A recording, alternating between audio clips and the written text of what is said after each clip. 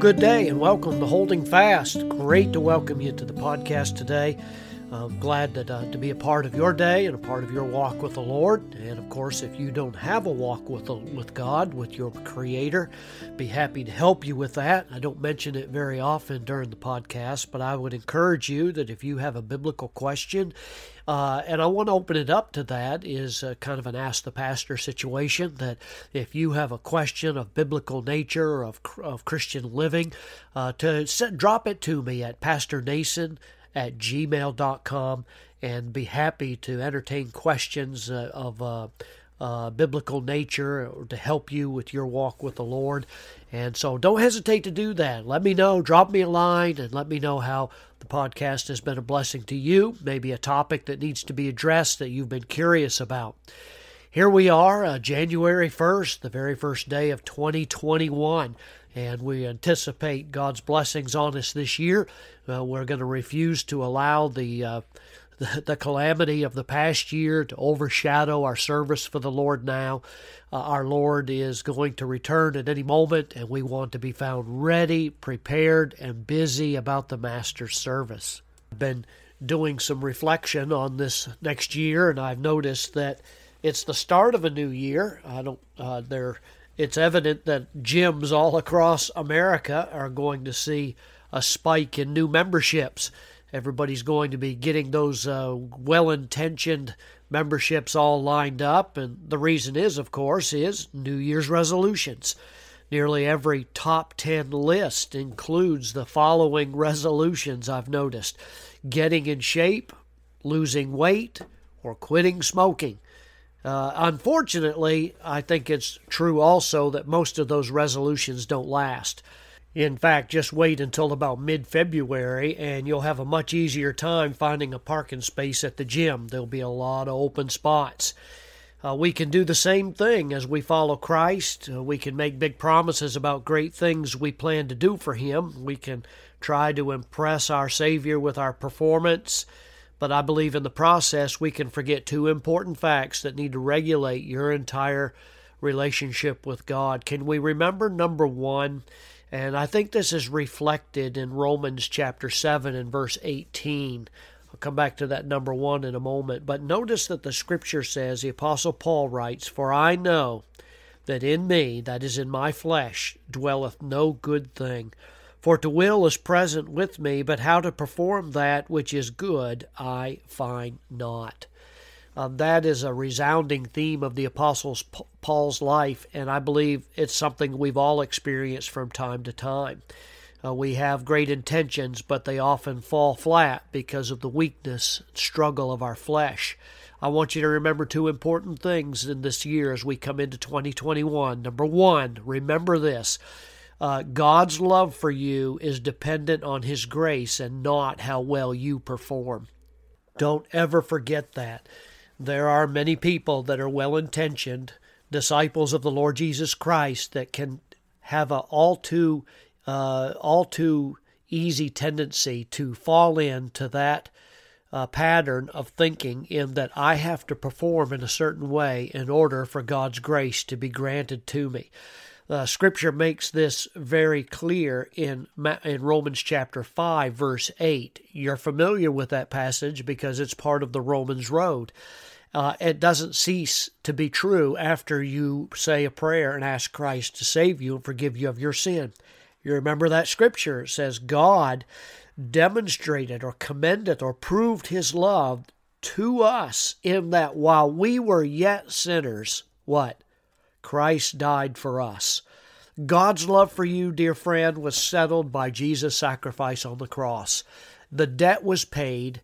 Your performance is irrelevant in terms of God's willingness and ability to save you. It's not dependent on how well you perform. So don't forget, in this next year, you serve the Lord and you structure your life in obedience to God, not in order for Him to like you, but because He already loves you in the most extravagant way in pouring out His grace on you in Jesus Christ.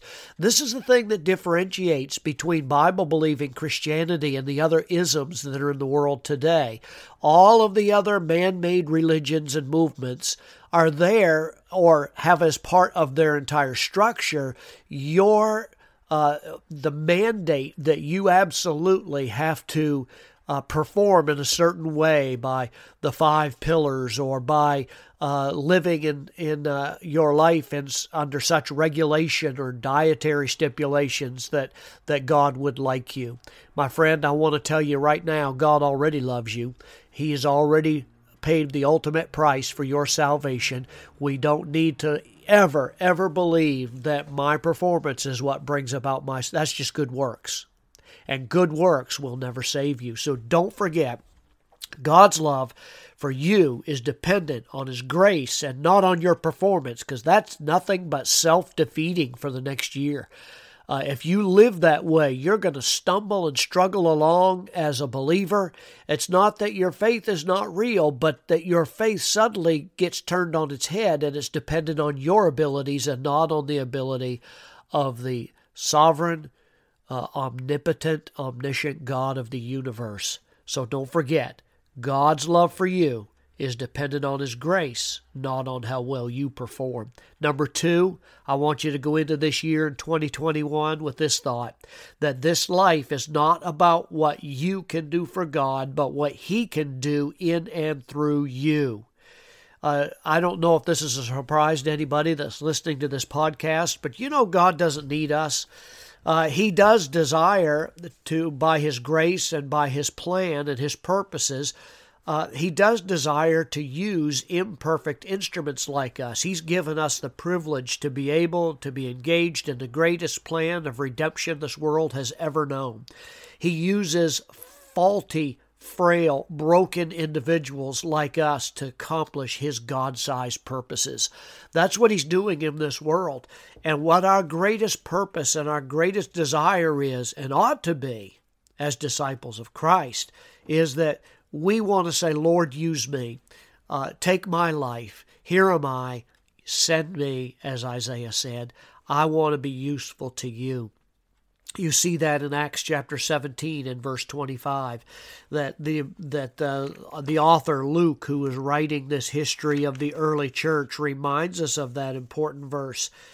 Here he writes, neither is worshipped, talking about God that made the world, neither is He worshipped with men's hands as though He needed anything, seeing He giveth to all life and breath and all things. God's work and His purposes. I don't know about you, but I want to be part of that in this year. 2021 gives us a distinct opportunity. The actuarial science tables that the insurance companies use to determine when we're all going to die, as to determine whether or not we're a bad investment or not, tell us, most of us anyway, or many of us, that I've probably seen more birthdays and New Year's days than behind me than I have in front of me. But here, as we enter this new year, I want to be saying, Lord, it's not what I can do for God, but Lord, what do you want to accomplish in and through me this year? How are you going to shape me? How are you going to mold me? What places are you going to put me in that I might be able to shine for you? Why don't you pray that today? This life is not about what you do for God, but what God does through you and in you. Don't forget, 2 important principles. And those things are going to be tempered, of course, by your taking advantage of all the tools God gives to you, by planning and purposing in your Bible reading this next year. Relying on just a Sunday sermon is not enough. You'll starve to death. You've got to be regularly feeding on the Word of God.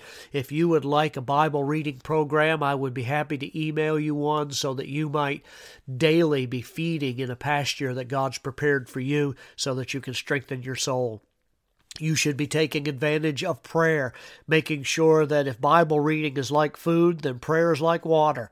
You need water to survive. So I want to encourage you to have regular, frequent times of prayer in a private place that you can lift up your praise and adoration for God, confess your sin, thanking Him for all things, asking God for your needs, and that'll set the tone for the year. Third, you ought to be involved in a Bible-believing church. Podcasts, Zoom meetings, FM transmitters, and and YouTube videos notwithstanding, those things are not doing church. Doing church is being with God's people. And I encourage you, there are some people that need to stay home out of necessity because of health issues with the current crises or that the media has really pumped up. But I want to encourage you that you need to be regularly exposed to the Word of God and the family of God. It may be in a parking lot. It may be in in-person services. Don't neglect your faithful attendance and worship with God's people. How about read a Christian book? Find a good book that is going to enhance your relationship with the Lord. It may not be very long during the day, but I want to encourage you, even if it's just 10 or 15 minutes, read a good Christian book, and that will be a blessing to you. And then last of all, I would like for us all to be able to conquer every known sin in the next year, right? We would love to be able to accomplish that feat. But I want to encourage you today as a dear listener, focus on one particular besetting sin in your life. The Puritan John Owen once told us, be killing sin or sin will be killing you. Don't try to focus on all your sins in a cumulative effort because it's going to be devastatingly discouraging. I would encourage you to say, Lord, I got this one weakness. I've got this great sin that I constantly find myself bringing to you. God, will you help me to slaughter this, kill this sin in my life? If you struggle with gossip or unrighteous anger, if you struggle with a malicious tongue, then I would encourage you to get the scriptural viewpoint on that. See a pastoral counselor, pray, ask God to give you that strength, and I assure you that He will. We have no need to be discouraged in this next year. We're 1 year closer to the Lord's return. And I don't want us to be discouraged and down and despair. I want to encourage you to be walking with the Lord in faithfulness to Him. We have a brand new year ahead of us. What's God going to do? What's going to unfold in our nation? What kind of political leaders are we going to have? Well, you know what? I don't know what it is. Neither does anybody else, but I do know there's something that I can really rest and rely on, and that is that walk with God. I know that I'm a great sinner, and I know that I have a great Savior. Live on that. Walk with Him. Keep your eyes focused on Jesus Christ. God bless.